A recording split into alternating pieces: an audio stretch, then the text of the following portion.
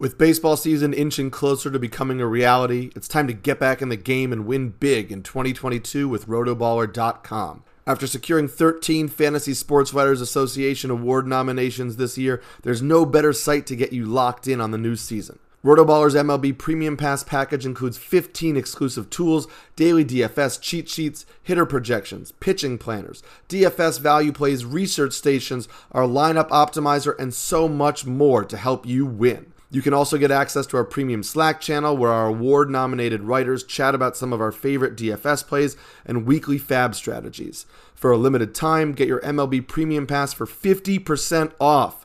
Use my promo code SAMSKI for another 10% discount.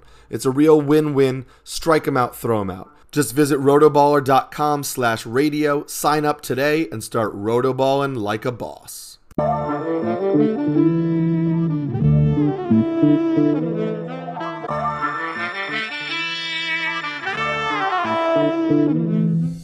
Hello, welcome to another episode of the Catcher's Corner. I'm Eric Samolsky, joined as always by my co-host Sammy Ackley. Sammy, how you doing on this fine Wednesday evening? Good, man. I'm 4 legs into my tennis parlay, and it's looking pretty good. You know, it's been a pretty busy ATP week. You know, this is literally, just as an aside, 4 tournaments in 1 week going on at the same time for the ATP tournaments. Never been done before in years. I'm like a little worried about you that you've got tennis parlays that cover an entire week that you're just sitting and watching results. I love tennis, man. If it's not baseball or football, it's tennis. It's amazing. You can watch your Nets lose to the Knicks, though. That's also happening. Let's not jinx anything yet. There's been some movement, so I'm not gonna. It's true. They narrowed the gap. Yeah. And we've got some guests on the show this evening because Sammy and I are going to dive into the relief pitcher market, and we just thought we'd throw that on somebody else because who really wants to do that? We like to watch others suffer. I've been talking your ear off on this podcast the last couple of episodes about the work at Reliever Recon. So we've got 2 guys from the Reliever Recon team joining us, Nate and Aaron. Gentlemen, what is up? Eric, are we on a tennis show? What the hell? Nate, what did we sign up for? I don't know. I was just going to break out Jimmy Connors, famed tennis legend, grew up only 20 minutes away from me. And that's my beautiful. You bring up Jimmy Connors and you're bringing up the golden age of American men's tennis, which has been in the dumps the last 20 years. So, very near and dear to my heart as a kid watching Jimmy Connors. When the shorts were short and the tempers were shorter, it was a good time for tennis in the day. Good point. So Nate and Aaron, before we dive into this, just say hi to the people. Tell them our loyal listeners and tell them where they can find your work before we dive in. Hey, people. Aaron Pags at Fantasy Triage on Twitter. You can find me at patreon.com/reliever recon. The greatest $3 you'll ever spend because no one wants to do the work for relief pitching throughout the fantasy baseball season. So we're going to do it for you. So come on over. We've got a weekly podcast and we've got Greg Jewett, who of course is the godfather of closers. So Nate, what you got, man? I piggyback off of everything you just said. You can find all my work at Nate Markham on Twitter, at the Patreon /reliever recon, like you said. You say it's the greatest $3. I say it's the best value of potentially $5 you could spend if you want to upgrade to the Reliever Plus, which I'm going to tell you, I didn't even know we had. I didn't know we were offering even more potential stuff. I don't know what's included. If it's like for $3 you get me and you, Aaron, and for $5 you get Greg's work. So spend the extra $2. And Eric, of course, yours as well. Nobody can do your videos. By the way, your video I saw on stupid Josh Allen. I say stupid Josh Allen because of our hated Buffalo KC thing. I love Josh Allen. It was excellent work, by the way. Thank you. Enjoyed that. I appreciate that. You liked it, and I was filled with a moment of sadness because I just remembered your tweets after Kansas City won, and not directed at me, just your general celebration, which you have every right to do. But it just hurt. I was in a dark place after that game. I was in a dark place for about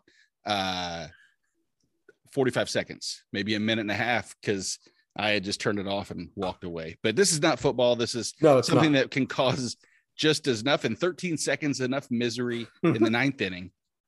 It's true. And we are going to dive into relievers, and we're going to continue the ADP discussion that Sammy and I have been diving into so far as we await pitchers and catchers reporting, which was supposed to happen this week. But there is something I want to talk about. One of the things that's obviously we're discussing as we're discussing the lockout and the negotiations in the lockout the last couple of days, it's centered around minor leagues and the rumor that the owners, Major League Baseball, are trying to get rid of some of the minor league or lower, I guess, some of the roster limits on minor leagues, on minor leaguers. And there was a good tweet stream today from Mark Appel, who was a former number 1 overall pick from Stanford, who kind of broke down his thoughts as a career minor leaguer on baseball's problems and potential solutions. And just to kind of give you the nuts and bolts, you could follow that first on Twitter at Mark Appel, APPEL 26. It's a really good tweet thread, so I'd recommend you go read through the whole thing. But the keys that he kind of talks about are the fact that minor leaguers have to play 7 seasons before they become free agents. So they're kind of locked into these contracts. The fact that the contracts are not year round. They're only actually during the minor league season, but then obviously these minor leaguers spend their off season training to kind of get better and improve so they can move up the ranks, but obviously they're not paid during that time. And then he also talks about housing and how minor leaguers have to be on kind of short-term leases or stay in hotels, but they can't all afford hotels. And the fact that those hotels, minor leaguers usually change cities every 3 months. So that's kind of the housing issue is a big issue for him. And then he also brought up food. And so he presented a couple solutions. And I'm just curious what you guys thought about his tweet thread, what you thought about these negotiations so far as centered around the minor leagues. Sammy, I know you've got some strong opinions. You want to start off? Yeah, I mean, it's just it's unimaginable to me that your future product, like basically this is your minor league system is your product pipeline, right? Like these are the guys that are ultimately, hopefully, going to be staffing your major league roster. And we see what they do in football in terms of development and how they spend money on their facilities. And to me, it's just insane that minor leaguers are really basically choosing between their performance and surviving while trying to develop for their franchises. Like it's just ultimately they're trying to develop for themselves as well, but it just I can't wrap my head around a professional athlete trying to survive and develop at the same time when franchises cost are valued in the billions. And it's just a lack of awareness on the part of the owners, considering what's going on with the CBA stuff, the hit that the sport took in the pandemic with the inability to get on the field when they had the spotlight for months, just the inability to kind of understand the spotlight and the situation. And, and then I think they came out with something where they're trying to cut minor league jobs. Yeah. So it's just, I can't understand what Major League Baseball is doing. Like, do they not want to have a pipeline? I mean, and that's the beauty of the Major League system is that they actually have a minor leagues to develop this stuff, right? The NBA got their stuff together and they promoted the hell out of the G League and all that other stuff. And they've turned it into a thing for their local communities. And these minor league teams are the only form of entertainment for some of these minor league, for these communities. So it's just a lack of awareness on the owner's part. And I think Rob Manfred has been the worst thing to happen to baseball in quite a long time. Yeah, anything to add, boys? Well, the one thing that Mark had mentioned in his tweet thread that resonated with me was the quote that, players shouldn't have to retire due to money instead of productivity. And that's just, and I know people will come back and say, well, look at musicians, if you don't cut it, they don't get money coming the direction, but it is a different beast altogether, because there's an overarching support system that could be there. And they have so many options that could be at their disposal, and they're relatively, I'd say, inexpensive on the grand scheme of things. If they wanted to provide in-house food for everybody, it would cost them each about $270,000 a year. Now, let's be honest. How much more in ticket sales would you have to bump that up just to cover the cost of that? Not much in the grand scheme. Up the box costs. If the people that are spending, $100,000 a year for luxury box, make it a little bit more, 2% bump, and all of a sudden you have the majority of that. And then housing. Aaron, sorry if I'm cutting into something you might have said, but my wife is she runs a property here in St. Louis. It's a high rise, it's an apartment complex. She's the property manager, and they have like 6 or 8 different apartments designated for traveling nurses that the hospitals pay for. And that made me think, man, they could build theoretically in these places, these rundown areas, they could turn into a housing unit exclusively for the players. And then if they ever wanted to, it would be a revenue stream of some sort, and it would cut the cost down. It just, there's doable ways they could offset this drain on their, poor income for these owners. That, Sammy, don't tell me you feel sorry for these owners like I do, right? They don't have enough money yet. Come on. In this time, I shed a tear every day for these owners. I know. Me too. Right there. Nate, I think the social media pressure that was put on over the last few years, thankfully, has they actually got the owners to agree to pay for housing, I think is what Mark Appel mentioned this season heading into 2022. They're actually going to help out the minor leaguers with housing. I actually have a neighbor who lived down the street from me who was a 16th round pick by the St. Louis Cardinals back in 2003, 2004. He pitched for Lemoyne, 6th round pick, went to college, college arm, went into the minor leagues in 2004 and spent 7 seasons. I got his stats right here in front of me, so I'm gonna rattle them off real quick. But he appeared in 277 games. He paid for all his housing, all his food, made it to the 40-man roster for 7 days, got a 1 week game check, 7 years, 277 appearances with a 3.72 ERA and a 1.29 minor league whip. Never got the big league check. Never. 16th rounder. So and I know, I heard it. He came home in the winters and he worked at the grocery store. That's what he did. He lived at his parents' house. A professional baseball player. This is like what they used to do back I remember like clips back in the day in like the 30s and 40s. I think they talked to these baseball players and how in the off season they would go sell suits or something to earn a living. Like this is what this is. And then we wonder why Daniel Norris is living out of a van, because he's been conditioned to live out of a van because he used to be in the minor leagues. Right.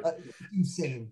And there's something, like when we had Steve Vogt on the podcast last year, he talked about there being a benefit to the minor leagues not being easy.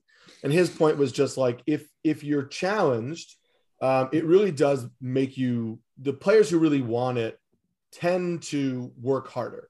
But his point was also like, there's a difference between it being challenging and it being borderline impossible, or it being, negligible in some way. Like, sure, make it hard. It should be hard. You're trying to become a professional athlete.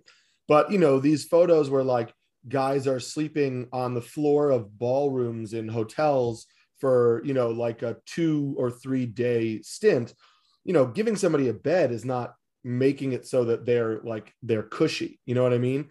And there's a baseline of housing. And I know that he mentioned it in the tweet thread of like, they said they're going to provide housing. What does that mean?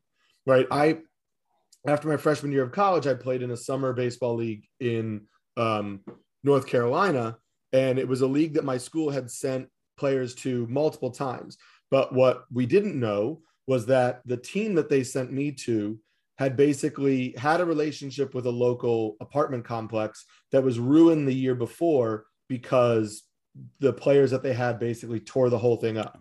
So they didn't tell us that. I get there and my housing is me and 3 other guys are living. Every team, everybody that wasn't local was living in a trailer park.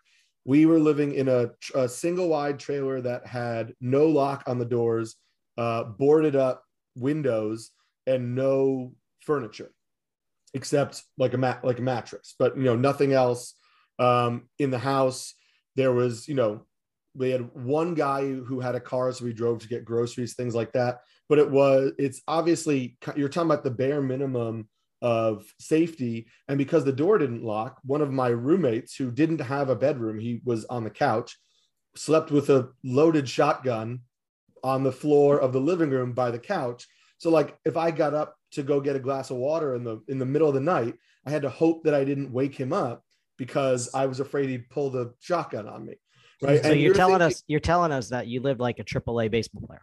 Right. Exactly. That's the point. Right. Sounds like a couple of my deployments to Iraq, to be honest. And I'm 19 at that point, and like there are some of these minor leaguers that are that old, and we had guys on our team who were from Puerto Rico, who came from Puerto Rico, so they came up just for this league, and they're also living in a trailer next to us, and there were varying levels of proficiency in English for some of them, and they all kind of looked after each other. But it really is that microcosm of the minor league system where you have some guys who are really young, some guys who are really young and not from the country, and then you kind of all throw them in a random city that they've never been in before, and expect them to not only just kind of live as human beings, but then also perform for you in the job that you've given them.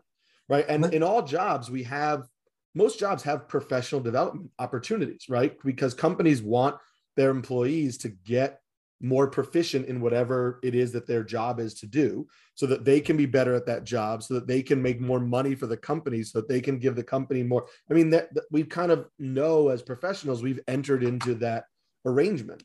So why Major League Baseball teams aren't providing minor leaguers with the opportunity to get better, so they can make the teams better, so they can make the organizations better, so they can make more money? It just seems like I scratch my back, you scratch, or I scratch your back, you scratch mine kind of thing. Listen, if they're facing the next Emmanuel Clases and Raisel Iglesias, baseball is hard enough as it is.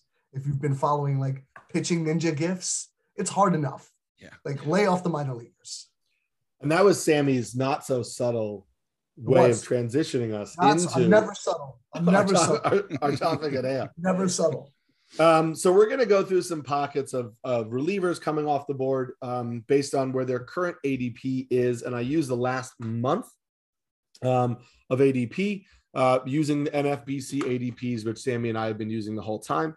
And we're just kind of going to talk about whether we think the ADP is accurate or not, whether we think that whether we have guys we like within a particular tier, whether we think that, this is a tier that we would want to avoid, etc. Sammy and I have already talked about Liam Hendriks and Josh Hader, so we're not going to belabor the point. They are clearly the top two relievers on the board. So Aaron, Nate, my question for you is, it seems like everybody has kind of agreed that Raisel Iglesias is the number 3 reliever. And is that true? And should we just be like 1, 2, 3 set in stone, moving on? I'll take the lead here just because I know that I know Aaron and I both agree on this, is that I think there's a small little pocket with Raisel and one of these other names that we've talked about as far as deserving to be in that spot. And right now it's about a round plus value is Ryan Presley.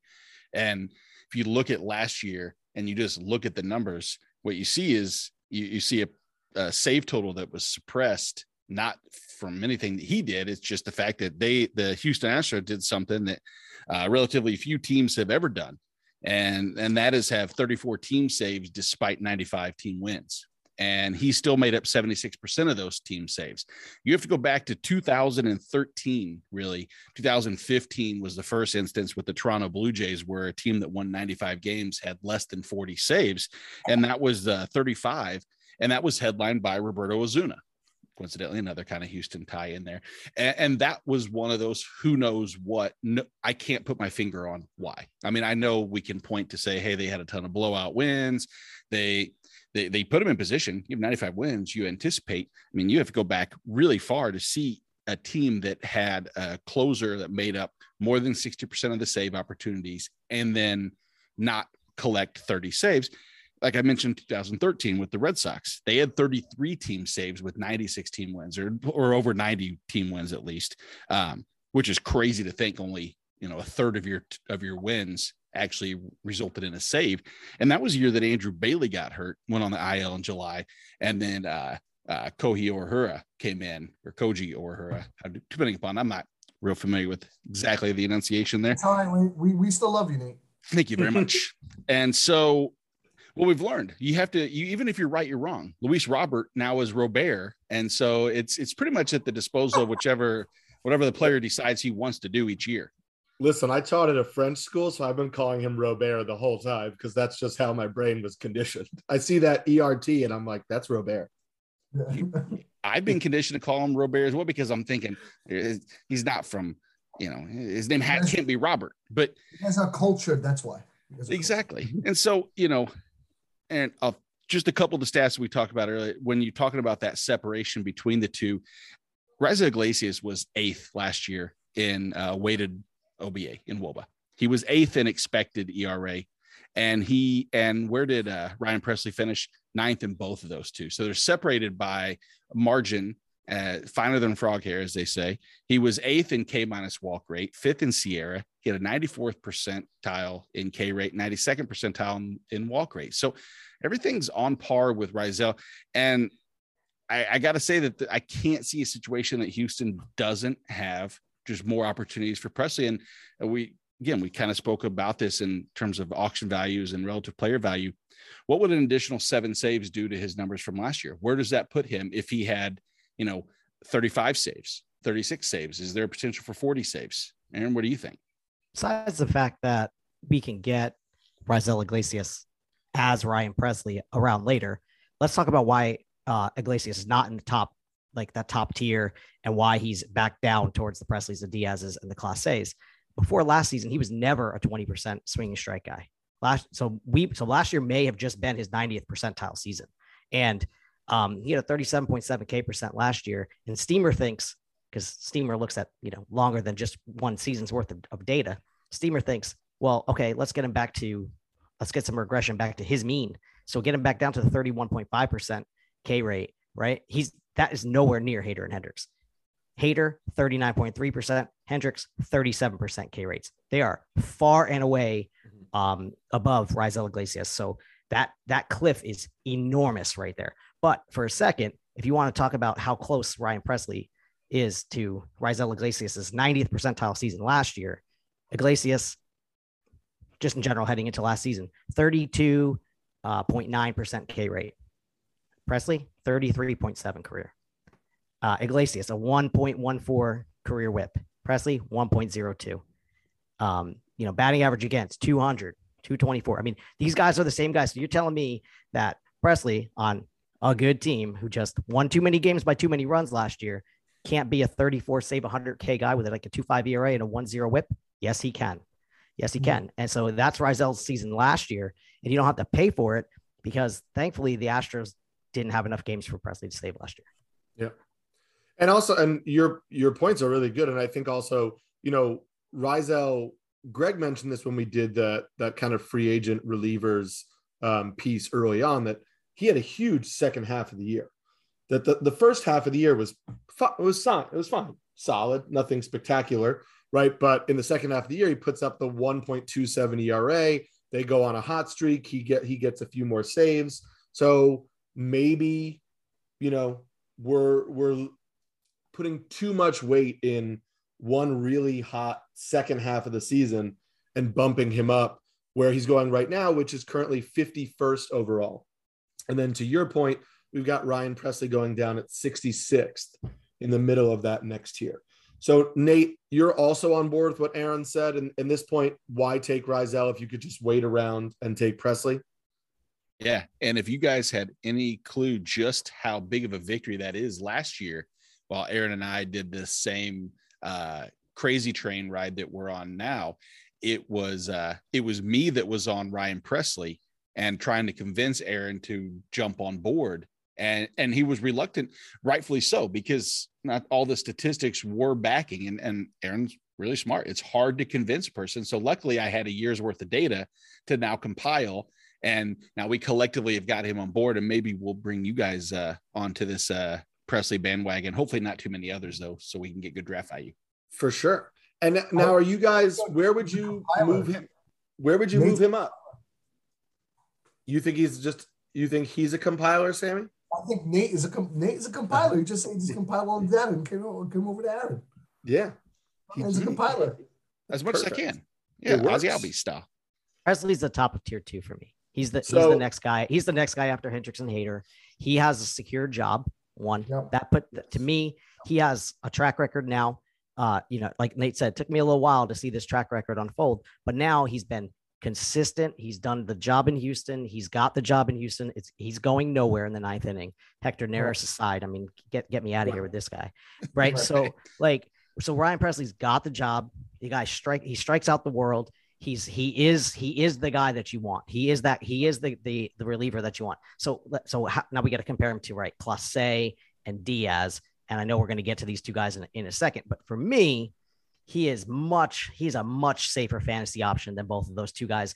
Clase because of the limited track record, and Diaz from some underlying stats that we'll get to in a little bit. I've always felt that way about Presley. That he, like, the situation he's in. I've always been, the numbers are the numbers, right? And we all know that they're really good pitchers.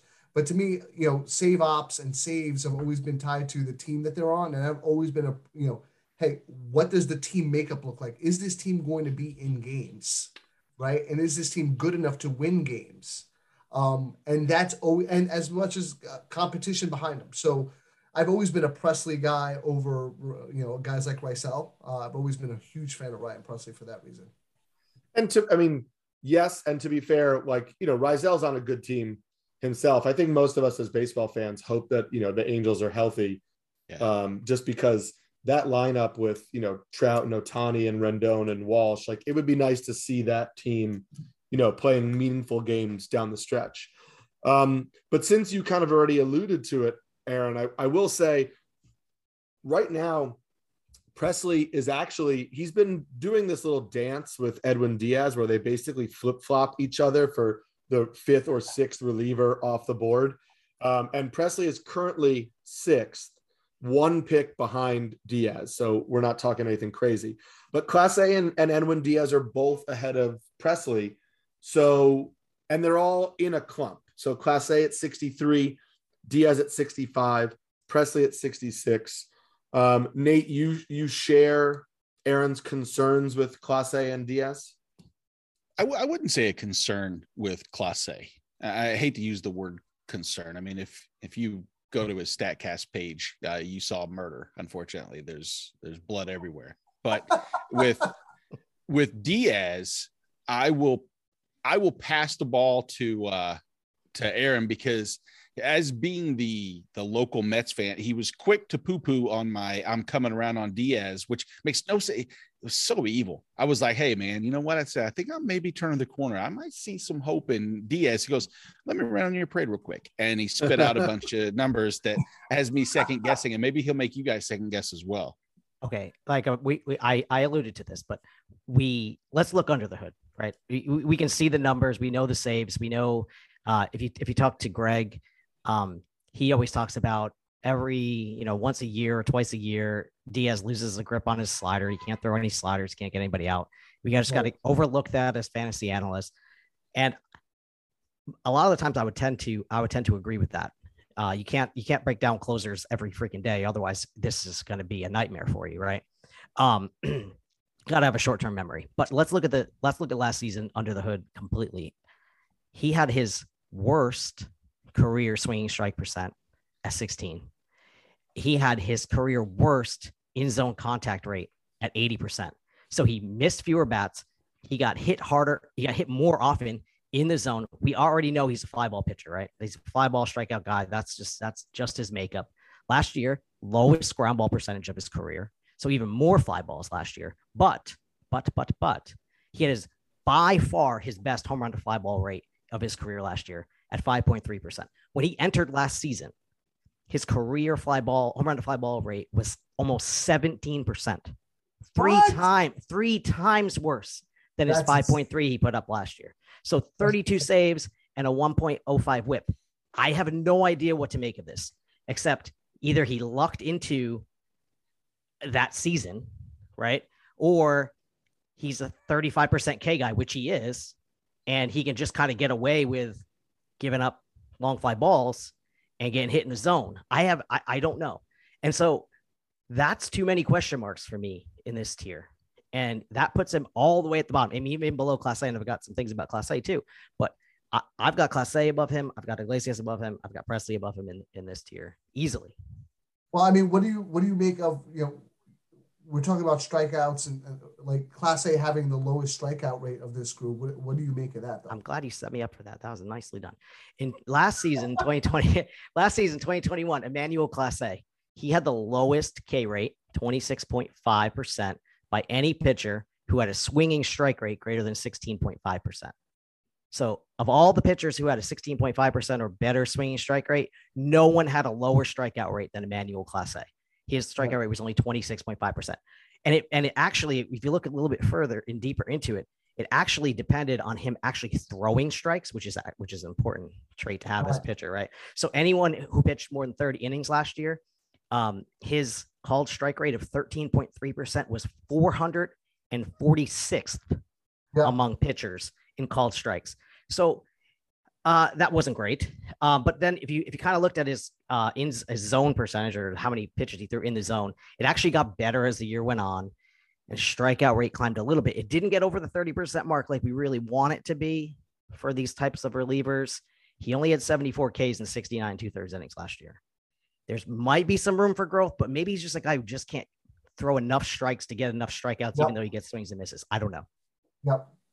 And I kind of want to go back to that Edwin Diaz point you made about him being in zone more and his swing strike rate dropping, but and seeing his balls hit more, but having the lowest home run to fly ball rate of his career. Ball rate he's had, in years.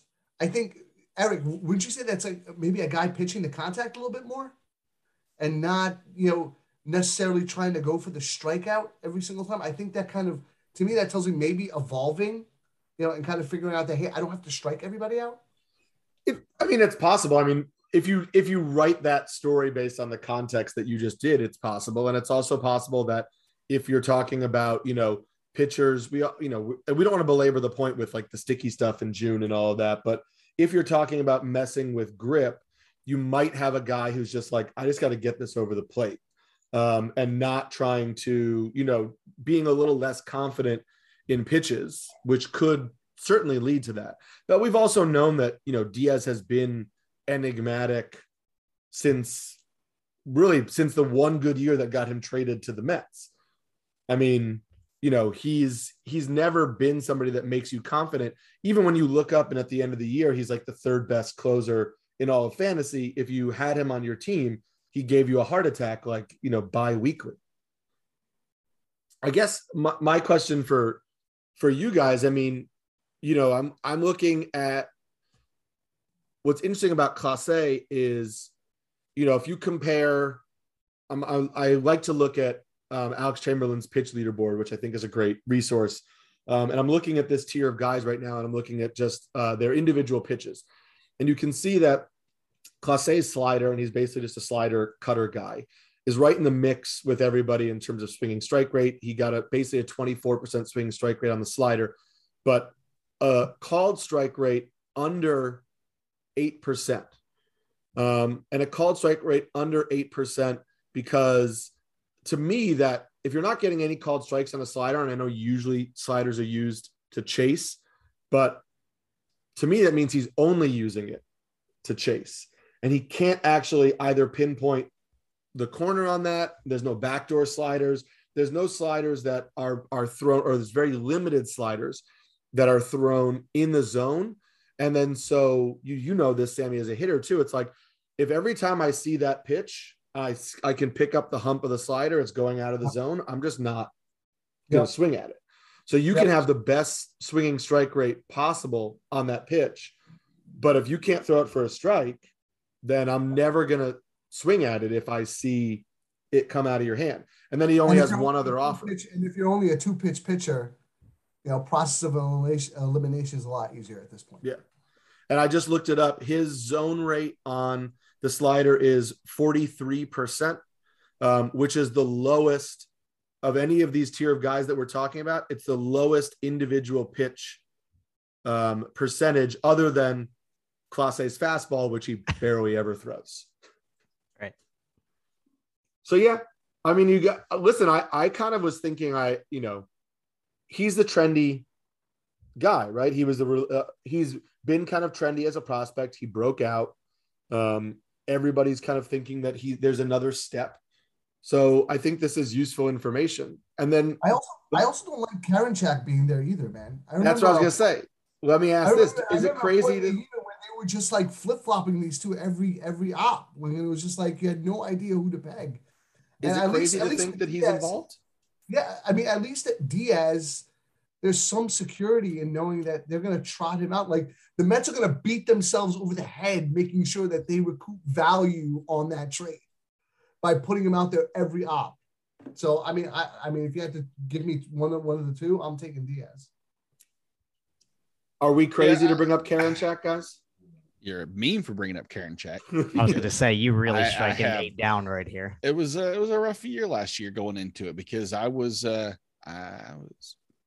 Tommy Lee banging that drum for Karinchak, and rightfully so. In reality, is that he had that true upside to deliver an RP1 overall season with the underlying metrics. Little did I know that it was spider tack induced or maybe me being shot by, since it was close to Valentine's Day, Cupid's arrow for Karinchak. But it was, he had no control when they got rid of that to crack down on the sticky stuff from, if you look before June 21st and then after, you'll see it was pretty evident. And is there reason to be concerned? Absolutely. I think you could be concerned in that Karinchak has that ability, that strikeout, and we want to see him. I want to see him in that role. And there's nobody else there really that I'm even remotely concerned about. But I do think Diaz has, if there's a security factor, I would give Diaz an A to A-, and Clase would be right there with him, I think. I love that you said there's nobody else there because it just reminded me of Sammy and I talking about how Nick Whitgren might close for Cleveland at the beginning of the year because they didn't want Karinchak to, rack up saves for arbitration. And so there was a whole movement last year where people were like taking Nick Whitgren as late closers. And I remember that. What a dumpster fire. Dumpster fire, yeah. So let me ask you about a guy who kind of teeters between this tier and the tier below. And it's a former kind of ace closer in Aroldis Chapman, who's currently going off the board 83rd overall and is pretty much right square in the middle of this tier and the tier below. Do you guys think that Chapman belongs more with the group that we just talked about or more with the group that we are going to talk about? What day is this? Because I can't make up my effing mind about Aroldis Chapman. I promise you, I can't. Like, we talked to Greg Jewett, who watched Chapman very closely because he was in a head-to-head points league last year, and he needed Chapman to pull through for him in his fantasy league, and he didn't. He blew 2 saves in a week. It cost him a playoff appearance. Like, it's heartbreak city for Greg. But he made some points, right? Like his velocity was down. He didn't throw strikes. He sweat through his freaking uniform every time he was out there on the mound because he never know where the hell the ball was going. And he was looking over his shoulder to see if somebody was warming up in the bullpen. Okay. All of that said, it's obviously all about control of his pitches because it's not about his job security. Like we're not concerned about that, right? At all. Last year, 16% walk rate, basically. That's horrible. But a 34% CSW. What the, like, what? I don't understand that. It doesn't even make sense to me. Like, I can't, that doesn't compute. So, but he's also done this before in his career, right? He's gotten the job done without actually truly throwing strikes consistently. And his other peripherals kind of scream like, holy crap, buy Aroldis Chapman when everyone else is off of him. Pitcher list just dove into Alexander Chase just dove into hard hit percentage per plate appearance, and Aroldis Chapman at 17% was a top 24 pitcher overall last year, and he's got a 40%, basically a 40% K rate, which is like the fourth best in baseball. I don't know, depending on what day, like I said, depending on what day it is, I'm either, oh my God, I need Aroldis Chapman, or I'm like, I can't do this Aroldis Chapman thing. Sammy, as a diehard Yankee fan, is there anybody else in that bullpen? Because, Aaron mentioned that he's got the job locked up. Even as a fan, is there anybody that you would want to see get a crack at the ninth inning? Or do you think there's nobody? Loaisiga. Yeah. I think that kid's got ice water in his veins. Yeah, I think if there was anybody in that bullpen, I think it would be Loaisiga. I think they gave him some opportunities last year to do it. I think he did well in that role. And I think, I don't know if this is age, kind of creeping in here, where these bouts of the yips for Chapman are going to happen more frequently and for longer periods of time. And I think, I don't know what his current contract status is. I don't know what year. Free agent at the end of the year. Yeah. I can definitely see them grooming someone else for, depending on where the Yankees are mid-season, potential move. I can see that. Or if they don't move them and they're in a playoff race and Loaisiga is their best option, I can see them moving Chapman out of that role. I can. I think this is what happens when a guy who's thrown so hard for so long. I think this is what happens when they get older. These bouts of, wildness kind of creep in, and as the year goes on and as the years go on, they're just longer in duration. And I don't know if they can sustain that moving forward. Nate, let me ask you. This is all speculation because we don't have any free agent signings. But Sammy mentioned Loaisiga, and then the other best bullpen option besides Chapman is Chad Green. They're both guys who the Yankees have thrown for multiple innings at a time. Is there a world where the Yankees say, you know what, we like these guys being flexible, multi-inning relievers, and the Yankees go and get somebody like an Ian Kennedy to be their eighth inning guy who could also maybe step in? Or do you think that's crazy? I mean, I guess nothing's crazy. The idea that that they have, and that we as drafters can have someone like Loaisiga right around pick, just shy of pick 400, who could immediately step in. And we've talked about this a little bit too, is the one thing we have to pay attention to on this season is, are they going to have condensed games? And with this condensed games, no offense to the Yankees starting rotation, but I think if there's one area that they might want to incorporate some of these long relievers or give a little bit more innings, especially if these 7-inning doubleheaders, I don't want to start playing, woe was us for baseball fans. But what are we going to see? We're going to see these middle relievers where they might need to hold on to more of the Loaisigas, more of the Chad Greens for the multi-inning situation. But how comfortable are we with Jordan Montgomery and Luis Severino coming back and Nasty Nestor, et cetera, to get the innings that we need, shy of Garrett Cole, and maybe I guess Montgomery could go long enough. But to go back to your question, are you crazy to think that they would move along from Chapman? Realistically, I think it's kind of crazy to think so. But where do we expect them to be as contenders in the season? I mean, I have to assume that they're going to be contenders, correct? Yeah, and I'm thinking not even move along as much as bring in an eighth inning guy. And I apologize.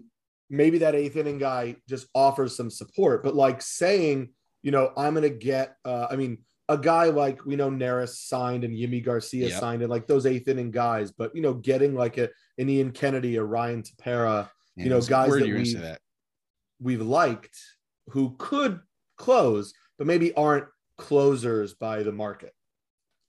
That actually even adds more credence to what I was even saying there, as far as the inning fillers too, is someone like a Kennedy. And you mentioned Ryan Tepera, which I hate to think of because I would love to see him in a situation to actually inherit both of those two.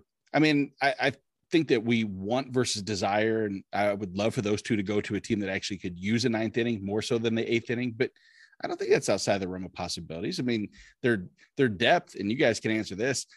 What is it? Wandy Peralta, Clay Holmes, Joely Rodriguez. I mean, not exactly names that I think New York would love to go into as inning supporters. So yeah, there's a chance. I think that let's get this baseball season going so we can see something like that maybe happen. Let's do it. So the other tier that's below them that we were hinting at is going to be relievers 8 through 11. Number 8 is another old familiar face who's maybe getting a little long in the tooth.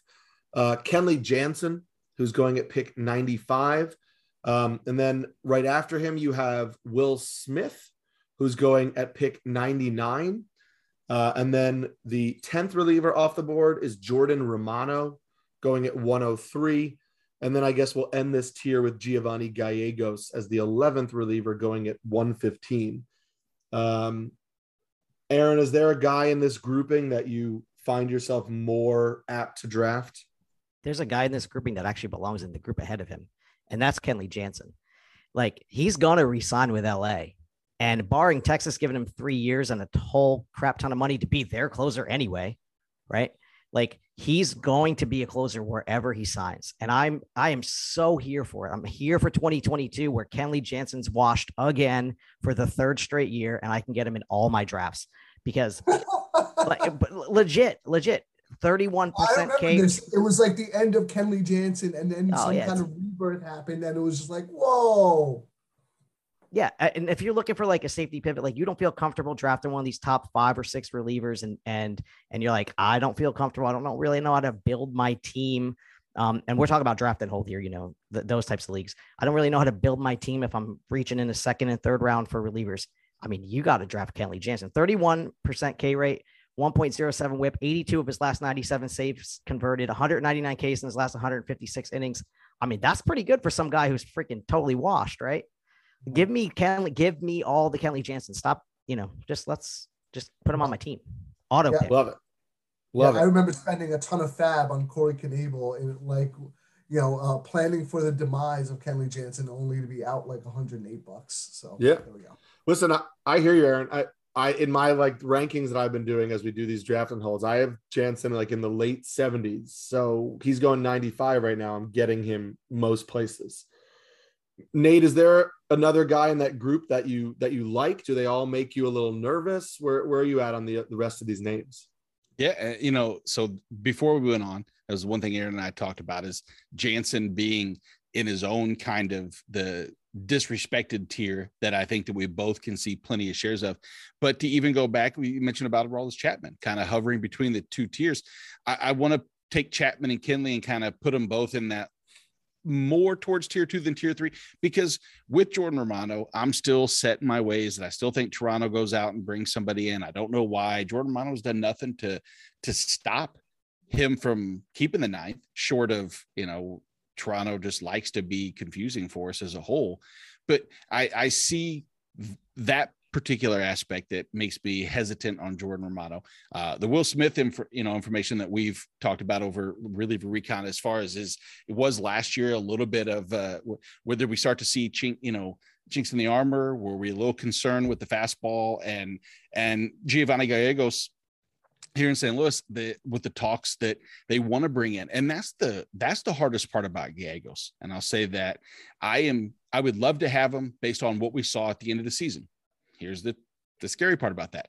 When you win 170 games in a row, your 9th inning guy's going to look really good because he was thrown out every time. And so it's a little inflated. He's a great, great pitcher. I'm not taking anything away from him. But when we hear the conversation that they would love to bring in someone, i.e. the Ryan Taperas of the world, to come in and maybe help the 9th inning, maybe not, maybe be the 8th inning, maybe be the exclusive 9th inning guys. There's a lot of chaos in that high leverage role that I'm not a big fan of. And I'm bypassing this tier of closers outside of Kenley. I don't have any shares of Aroldis Chapman, probably because Greg has me so scared and he has to know something that I don't know. And he's seeing something that I'm not seeing, other than we saw the mannerisms last year and he looked defeated before he even threw a pitch so many different times. It makes me worried, but I'm becoming more of the Kenley needs to be on my team, especially as we've done exclusively, where we do these flow charts like you've done excellently, by the way, and take deeper dives and looking into it. Yeah, Nate. Sorry, guys. This tier, like Nate said, do you want to have somebody else from this tier? Right? We're talking about tiers. These guys are grouped together in ADP, so you have to kind of try to differentiate them somehow. And obviously, Kenley's success, and he learned a new pitch, and he showed out last year, right, to get his big contract, and he's going to get his money. Jordan Romano, he was like the fourth option for Toronto last year, right? Tyler Yates, season-ending injury. Julian Merriweather comes out and blows the Yankees away for a weekend, and he's the guy. Rafael Dolis couldn't throw a strike, and then Jordan Romano, and he did an excellent job as the closer. I'm not going to take anything away from how he performed on the mound, right? And Nate hammered it home. 20 wins in a row. The Cardinals aren't winning 20 games in a row every month. So that Gallego September is super inflated, pushed his ADP up way into this tier. Crazy. So the only guy I would have considered drafting besides Kenley Jansen from this group was Will Smith. Well, but you guys do a great job of this on the show, is like kind of looking deeper, looking behind, what's actually the pitches the guy throws and what he's doing. His fastball sucked last year. It was horrific. He throws it 47% of the time, equally to righties and lefties, and it was equally as ineffective. These numbers were all below the average Major League Baseball reliever on his fastball last year. Swing strike percent of 9 versus the 10.9 that is average. And expected batting average against 287 versus the 259. The hard hit per plate appearance, 33% versus the 24% that the average major leaguer who pitches out of the bullpen gets on their fastball. His fastball was abysmal. And, that's the pitch that he uses to set up all of his other pitches. That's the pitch he throws most often. And so if his fastball's bad, I know he's on a good team, and I know he's got a little bit of job security, but don't forget about how well Tyler Matzik pitched at the end of the year. And they've got other guys they can go to. If they got plenty of lefties in that bullpen. So they got plenty of arms. I wouldn't be surprised if the Braves are competing again. And, hey, Ian Kennedy makes total sense. Like these types of guys who just have some closing experience, because if Will Smith gets into trouble, you want a guy to rely on. And so I can't pull the trigger on Will Smith because his fastball stunk. It's funny you bring that up. I'm looking at the pitch leaderboard, and I have all the individual pitches of this grouping singled out, and it's a Will Smith sandwich in swinging strike rate, because his slider has the best swinging strike rate of any pitch in this group. And then he actually has the two worst, because the fastball and the curveball are both sub 10% swinging strike rate pitches. And I was in on Chris Martin at the beginning of last year for this exact purpose, as I thought, maybe they platoon it, maybe they split it. To your point, Nate, I'd love if Giovanni Gallegos just had the job, because I think the skills are legit. He had the best K- walk rate of this entire group. His control is probably the best of this entire group. But, I hear you on, early drafts right now. If you don't know what's going to happen there in terms of free agent signing, it's perhaps too big a roll of the dice. Yeah. So my question to you, because this is the guy I've talked about forever on all of our off-season shows and articles, should I not just take Craig Kimbrell instead of taking all of these guys? Because he's currently going way later at pick 150, but there's no way he stays in Chicago, right? I mean, he's closing for somebody this year, or am I out of my mind? I think one thing's interesting though. Oh, hang on. Sorry. Just one thing's interesting. I think that right here, right after Kenley Jansen, this is where the draft and hold relief pitcher one ends. And you get into the point where if you're in a fab league or standalone league or a league that you can make roster moves in season this is where these guys become much more interesting to me, because even at their ADP, like I can convince myself to take a chance in the 8th or 9th round on Will Smith, Jordan Romano, Giovanni Gallegos. And if I hit that home run, it's awesome. If it doesn't work out for me, I can make an in-season move. So anyway, because there is some context to drafting relief pitching that is way outside of any other position in fantasy baseball. Yeah. Yeah. One of the crazy things is that you were talking about, Craig Kimbrell, is that despite and so in DC's only, for a person who is exclusively, and I think the expectation is going to get traded. So here he is as a setup role in Chicago. We assume he's going to be traded to a team that's going to let him close. His max pick is 141. Mark Melancon, on the other hand, who is locked and loaded as the surefire ninth inning guy in Arizona, has a max pick of 153. Now, Kimbrell still has a higher ADP overall. He's got an 11 pick min advantage. That, if that doesn't tell everybody just a little bit, but are we as drafters being just fooled into thinking that Chicago might not just say, screw it, we'll have the best setup guy, even if he didn't do well in an eighth inning role? And this is not me playing devil's advocate, but it is me playing devil's advocate because I absolutely have Craig Kimbrell. A Kimbrell Kenley Jansen sandwich, if you get as your two closers, is delicious. Super delicious. Yeah. I've gotten it in a couple of these drafts. And I would say I'd be more inclined to believe he stayed if they didn't sign Kendall Graveman. Right. Because Kendall Graveman is your elite eighth inning guy. So you don't need Kimbrell. No. That's why you do need a partner though, right? Like we always say, okay, Sure. It's so obvious that the White Sox need to trade Kimbrell. He stunk in the eighth inning, 18 innings pitched, 4.4 ERA, and the ninth inning last year, 36 innings, and he was a sub-1 ERA, right? So he's obviously a guy who's cut out for the ninth, and it makes so much. Everyone knows they have to move this guy, right? You still want to get some value for him, and you have to have you have to have a willing partner, someone who's willing to spend some money at the closer position. LA, like if Kenley goes away or something like that, like you have to, he's not going to get traded to Miami, maybe Boston makes some sense, but you got to have, I mean, can you see, you just mentioned Texas, and if they strike out on Kenley, can you not see Kimbrell going to Texas? I can see. Yeah. that. I mean, I think that's a total possibility. I mean, there's doesn't seem like they have a bottom to their budget this year. So, Right. Or another team whose closer is in this same tier, Yep. which is the Phillies. I mean, the Phillies went out and signed Corey Knebel, and he kind of then shot up draft boards, and he's currently going 157, so 7 picks after Kimbrell. But, Knebel's battled arm injuries for the last few years. Is he going to get a full-time closer's gig? The Phillies are, competing in that division. Even though the Braves just won the World Series, the Phillies are definitely competing. So should that make us worried about Knebel a little bit? What's Knebel's ADP that you have up there for me? Is it like 120? 157. 157. Okay. In the 500s. Over the last month. Right. In the 500s, we loved him. 400s, we loved him. 300s, still loved him.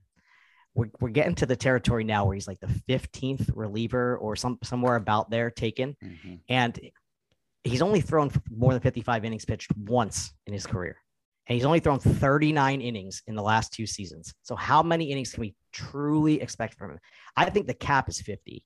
And 50 would be great. I mean, if you can get them at pick 150 and you get 50 innings, 70 strikeouts, 20 saves, like they don't bring anybody else in, he gets his 20 saves. That's awesome as your second relief pitcher, right? But man, his value has gotten to the point where it's like, is it actually a value any longer? Yeah. I don't think so. Not for me. So, and Nate, you agree with that? I agree that I worry. There's inherent concern in that. I think Philly's been attached to too many different names. When there's smoke, there's fire type scenario. I don't want to, because I really want to believe in the, Knebel's second half can translate and parlay into a productive, and I think a higher than 50 inning cap. I think we could see 65 innings, even though he's never done that necessarily before. The velo's back. He's recovered now he has a little bit extended time from injury. That second half, like I said, was excellent. He, 20 innings, a sub-2 ERA, and a 1.86 batting average against, and swinging strike rate that was improving each year. And like I said, that velo coming back is the real cherry on top for me, because that's what I wanted to see.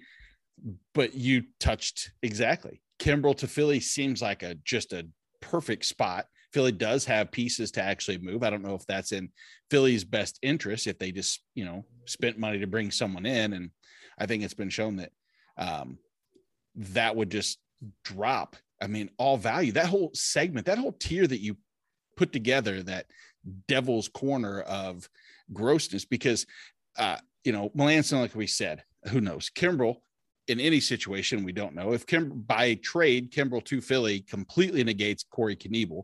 And you could find a situation where, again, you could mix and match those two people. You could mix, you don't have Blake Trinan in this group, but Blake Trinan and Corey Knebel, which you can see those two are one day of moves away from being completely useless. Kinley comes back to LA, Kimbrel gets traded to Philly, all of a sudden wasted. And I would rather have Mark Melancon and Will Smith. And all of a sudden we're back to square. What the hell do we don't know shit. Sorry, PG. So let me ask you that.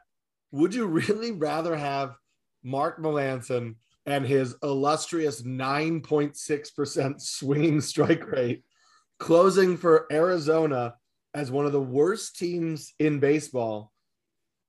Would you really rather have him? I mean, couldn't he just get 9 saves in the first half of the season and be traded somewhere else?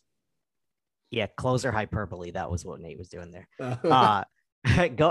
like the 12th or 13th reliever going off the board. Is that crazy? I don't want Melancon. He's the Alex Colomé to me, all those same guys I clump in together. I don't want anything to do with them. Sorry, Eric, go ahead. No, I mean, Arizona had they have 22 saves last year as a team. So if they get 30% more saves than they did last year, and Mark Melancon gets them all, and he throws 60 innings with a 2.7 ERA and a 0.9 WHIP, and he strikes out 54 guys, and he gets 31 saves, he would finish as relief pitcher 16. He still wouldn't be worth his ADP. That was Jake McGee last year. So he still wouldn't meet that. He wouldn't even break even at ADP at that best season possible. So there is no way I'm taking Mark Melancon. Neither Sammy, because Sammy loves strikeouts and Mark Melancon hates strikeouts. I'm with Aaron on this hard pass ASAP. You're with me too, mind you.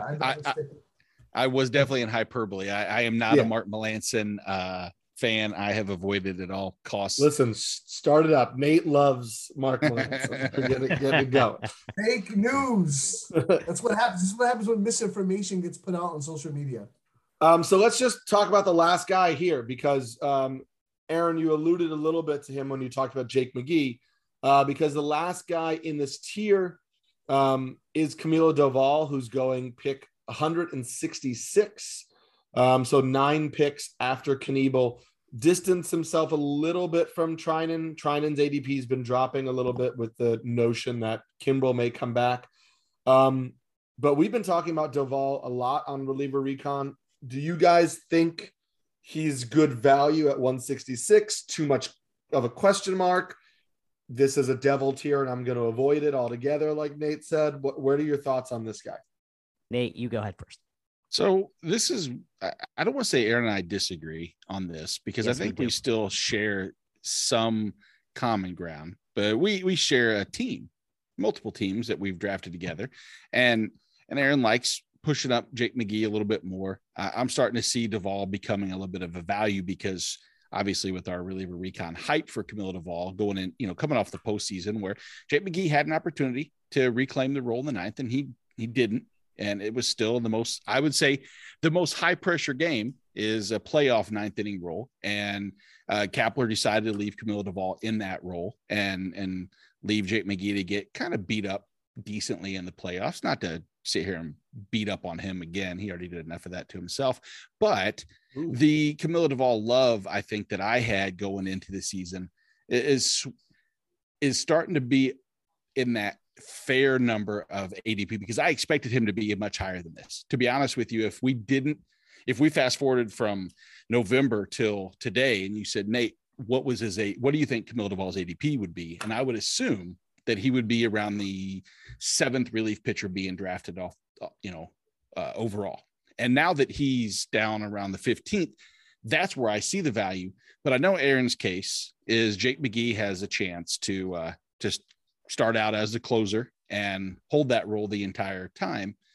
I don't know. I worry about a one-trick pony like Jake McGee even though he's done it for 2 years in a row. So Aaron, convince me why our Jake McGee pick as our third relief pitcher is going to pay dividends. Okay, before I convince you, hijacked by Nate and Aaron.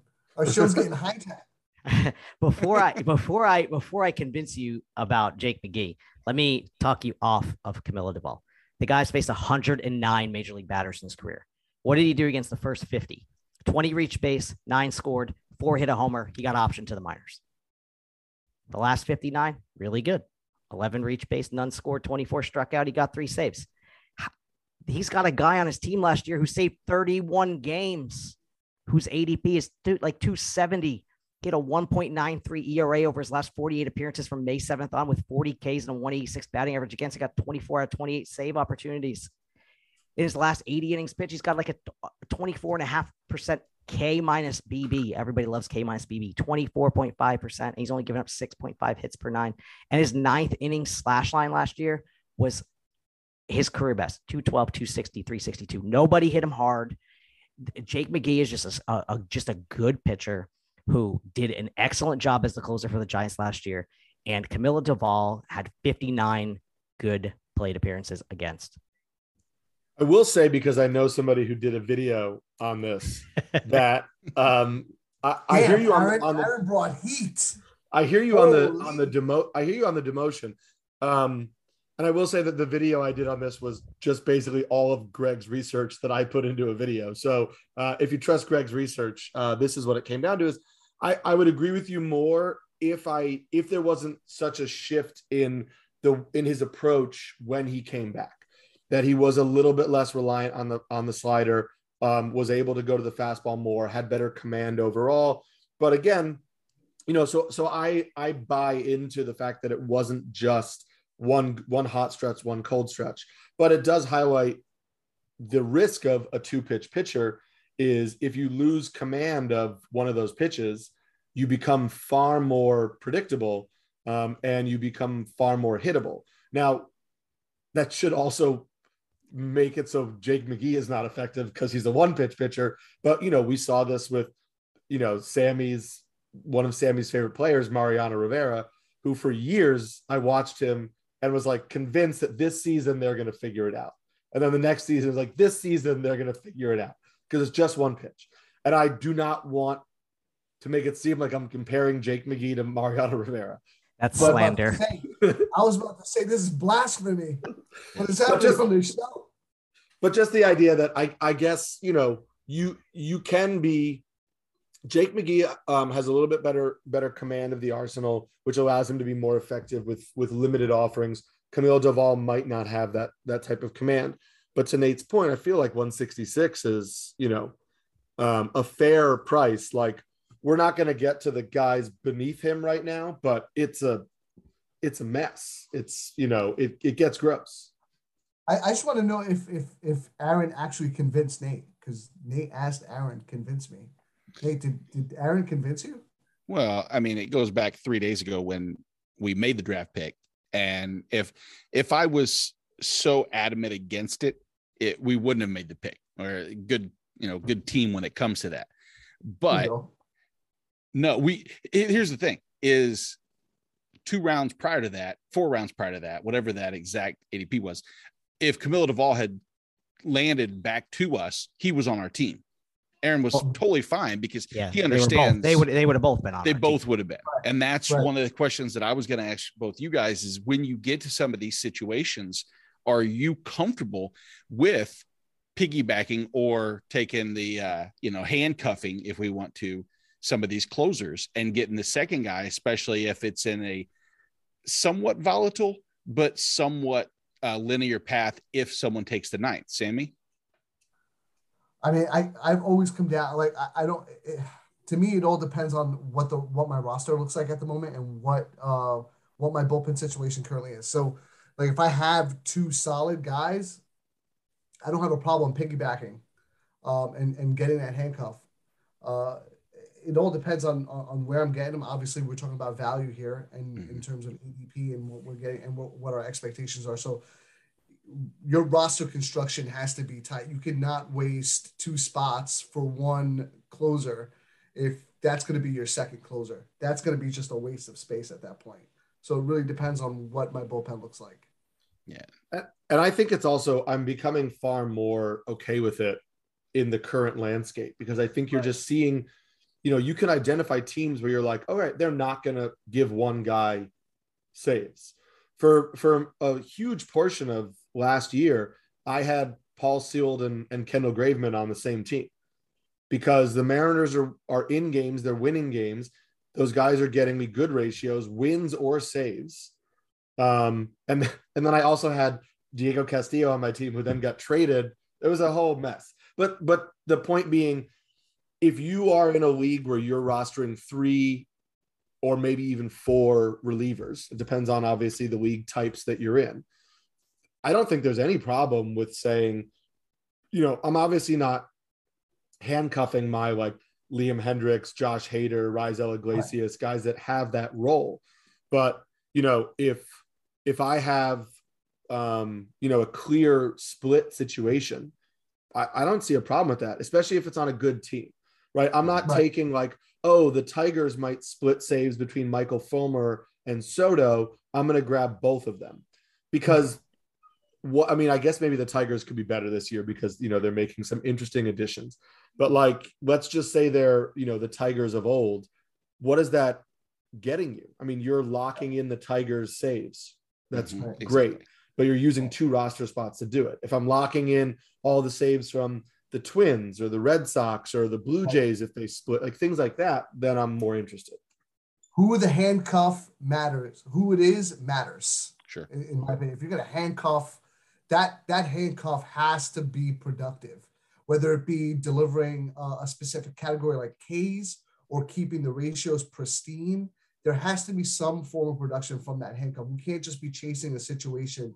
It's like gambling, like chasing ghosts, right? That's all. You're chasing the saves, and then you're using up a roster spot, and then you have the situation like Detroit, right? You're playing one guy and he gets bombed, and you're just doing it to get one category. It doesn't compute. So let's make it actionable then. Let's make it actionable then. We'll put our money where our mouth is, or our mouth where our money is. Camilla Duvall at pick 150, and then you have to take Jake McGee 100 picks later at pick 250. If Duvall doesn't work out, or he's not the guy, he's a guy you can put on your bench if he's not getting the saves in April, right?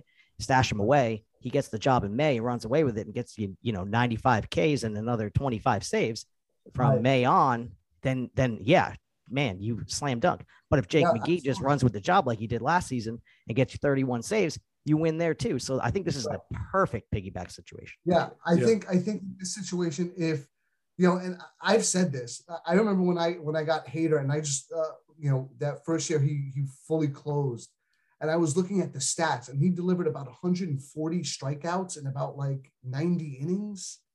I mean, like, the closers now are delivering such like production in those specific categories. Like having certain handcuffs actually boosts your staff. Like it's gotten to that point now where the landscape is so wide open that you can get really good value from these handcuff relievers. So yeah, I mean, a situation like that certainly would be something that I would be interested in handcuffing for sure. Nice. Yeah. Go ahead. You were going to say the one part. I'm sorry to drag this on. If like in a situation you were talking about earlier with say Melancon, if the closer that you think could actually be dealt to another team as a contender, you almost have to look at sometimes that secondary closer. But the problem is usually these are on bad teams. Like you just said, Arizona. I don't want, I mean, any backup. Sorry, JB Bukauskas. I know it's you can't, but that's more DC driven than especially in a 12 team with a fab league, I think, as a whole. Yeah.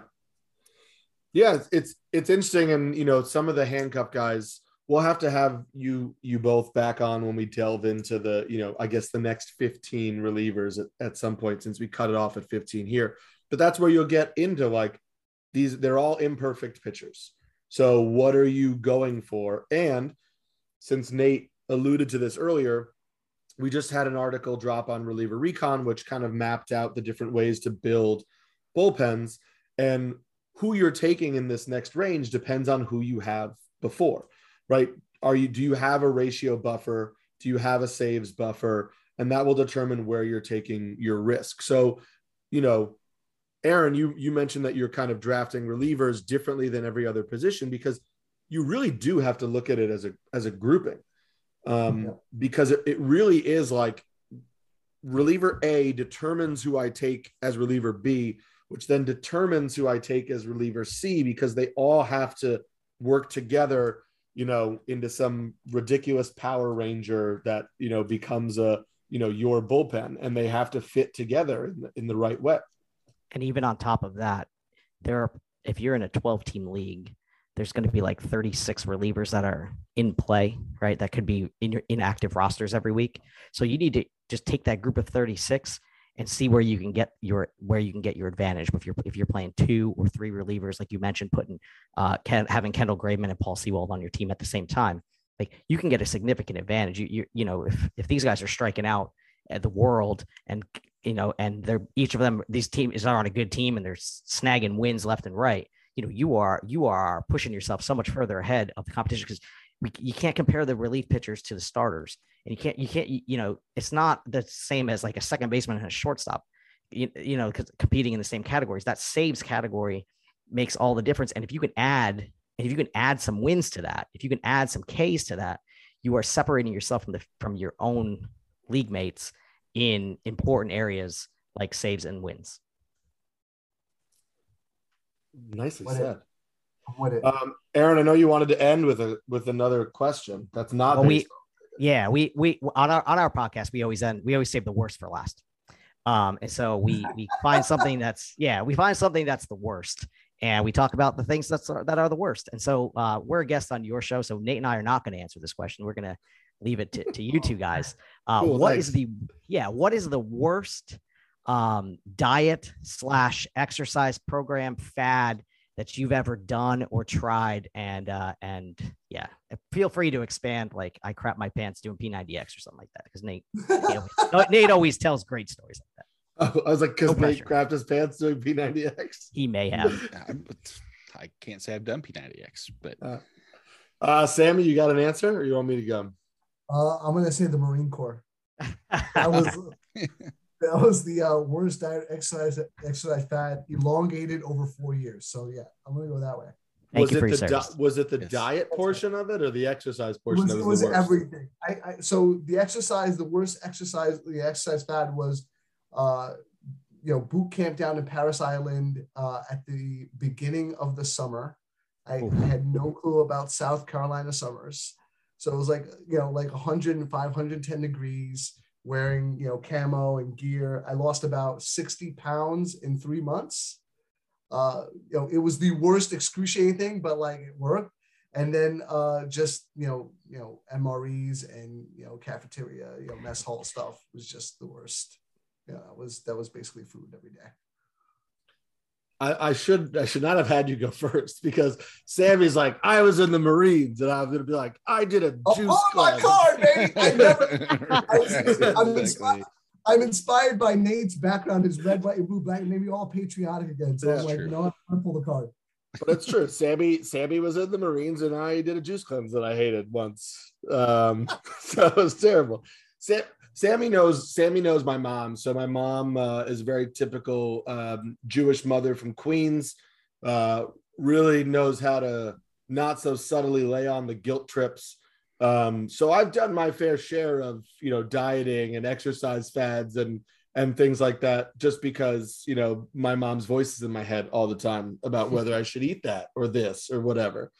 And, they're all, I've done the keto thing. I've done the sugar detox thing. I've done, and I've kind of found a balance between all of that, of like, that's the, the college athlete aspect of like just understanding what is healthy and what isn't, and trying not to do too much of what's unhealthy, but knowing that I want to live my life. And I believe in exercise for the purpose of living my life, not for the purpose of like being an Instagram fitness model.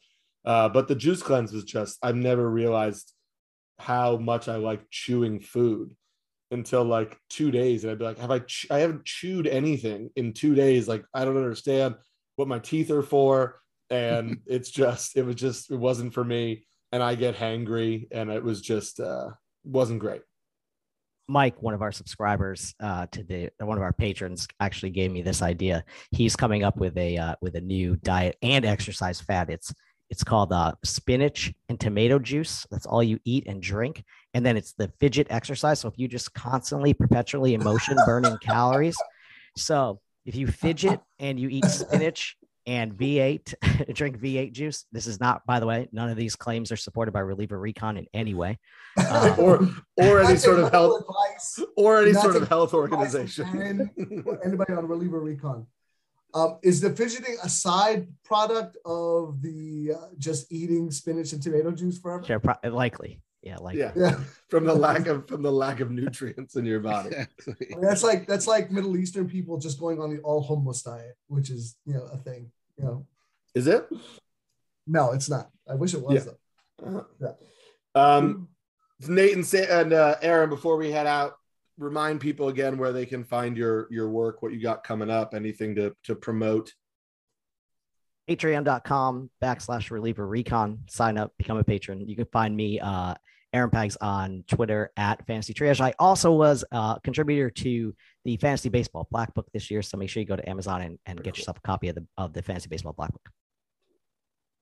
And like Aaron said, again, Reliever Recon Patreon, please. It's I say it's worth. I didn't mean to say please like that. Like I'm begging for you to sign up. No, please. Whatever works. Please. Whatever works. You know the cost of spinach nowadays? That shit is expensive. I can't afford it. How am I going to get it? So save me from doing the spinach tomato juice jitter diet by subscribing, so I have more things to do to keep myself busy, which is more podcasts and more data driven analytics and at Nate Markham on Twitter. Each day we get one step closer. Today's day 77, I believe, of the lockout. So I know. Well, they're meeting tomorrow, so who knows? I know. Oh, exactly. I can't wait to hear what happens in the 35 minutes that they do. We couldn't cover 15 closers in an hour and something. They're going to get a CBA done in that same time frame. I'm staying optimistic. I'm a positive guy. There we go, Nate. Positive things happen to positive people. Absolutely. Yeah, just put it out in the world. You can find my stuff on Twitter at SamskyNYC. You can also find some of my writing at Patreon.com/Reliever Recon. And I'm starting a new series on Twitter where I'm doing little 30-second Samulski sleepers of guys I think are being drafted below their value. I did the first one this week on Alex Kirilloff. So those will be coming out every week or so. So yeah, check that out. And then Sammy is at Believe_Sammy. Know the deal. You know the deal. I'm watching. Don't follow me. I'm watching though. He's watching. He doesn't tweet, but he's out there. Just know Sammy's out there. We'll see you next time.